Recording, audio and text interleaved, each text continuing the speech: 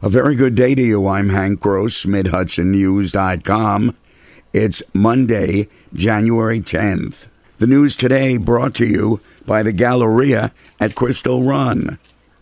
Another 9,071 people tested positive for COVID-19 in the region on Saturday. The state health department also reported 23 people died from the virus, 1 each in Orange, Greene, and Columbia counties, 2 each in Putnam, Rockland, Sullivan, and Delaware, and 12 in Westchester. The number of new cases of COVID-19 in Orange County was 1,680. In Rockland County, 1,129 new cases. And in Sullivan County, 315 new cases. Almost a day doesn't go by that we hear about school bus driver shortages as another impact of the pandemic. School districts and bus companies are offering higher hourly wages and sign-on bonuses to keep buses rolling and the classrooms full of students. State Senator Mike Martucci is a former school bus company owner, and he's on the same page as Governor Kathy Hochul in supporting a proposal to eliminate earning caps on state and New York City retirees so they can drive buses. I think this will be a great tool for school districts to help get more individuals behind the wheel and, importantly, help retirees who live in our area who might want to make some extra money driving a school bus.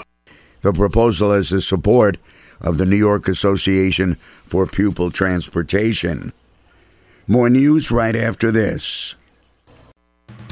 Find over 100 retailers allowing you to spend hours shopping safely at the Galleria at Crystal Run.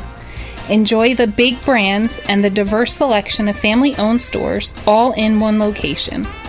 The Galleria at Crystal Run offers dining options for everyone with Fuji 110 Grill, Allen's Mediterranean Grill, and Peru Cuisine.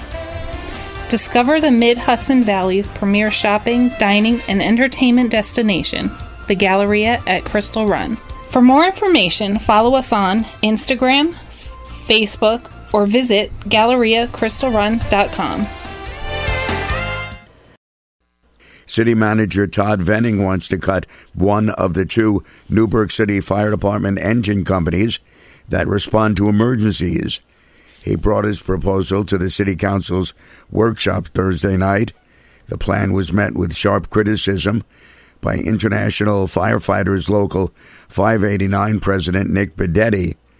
But Mayor Torrance Harvey declined to comment about the proposed cuts. Call the city manager, he said. All personnel matters are handled by the city manager, the mayor said. Orange County legislator Katie Benelli has been elected chairwoman of the lawmaking body for the new year. She ascended to the chair late last year when longtime chairman Stephen Brescia stepped down over an inappropriate comment he made to a female county employee. Benelli, who's been a legislator for 12 years and was Republican majority leader until she moved up, said the county has made it through the rough times in 2021 with COVID, and it faces many more challenges. The upcoming year will continue to be filled with unique challenges as we work together for a healthier world and cope with the ongoing pandemic. The road ahead will not be an easy one.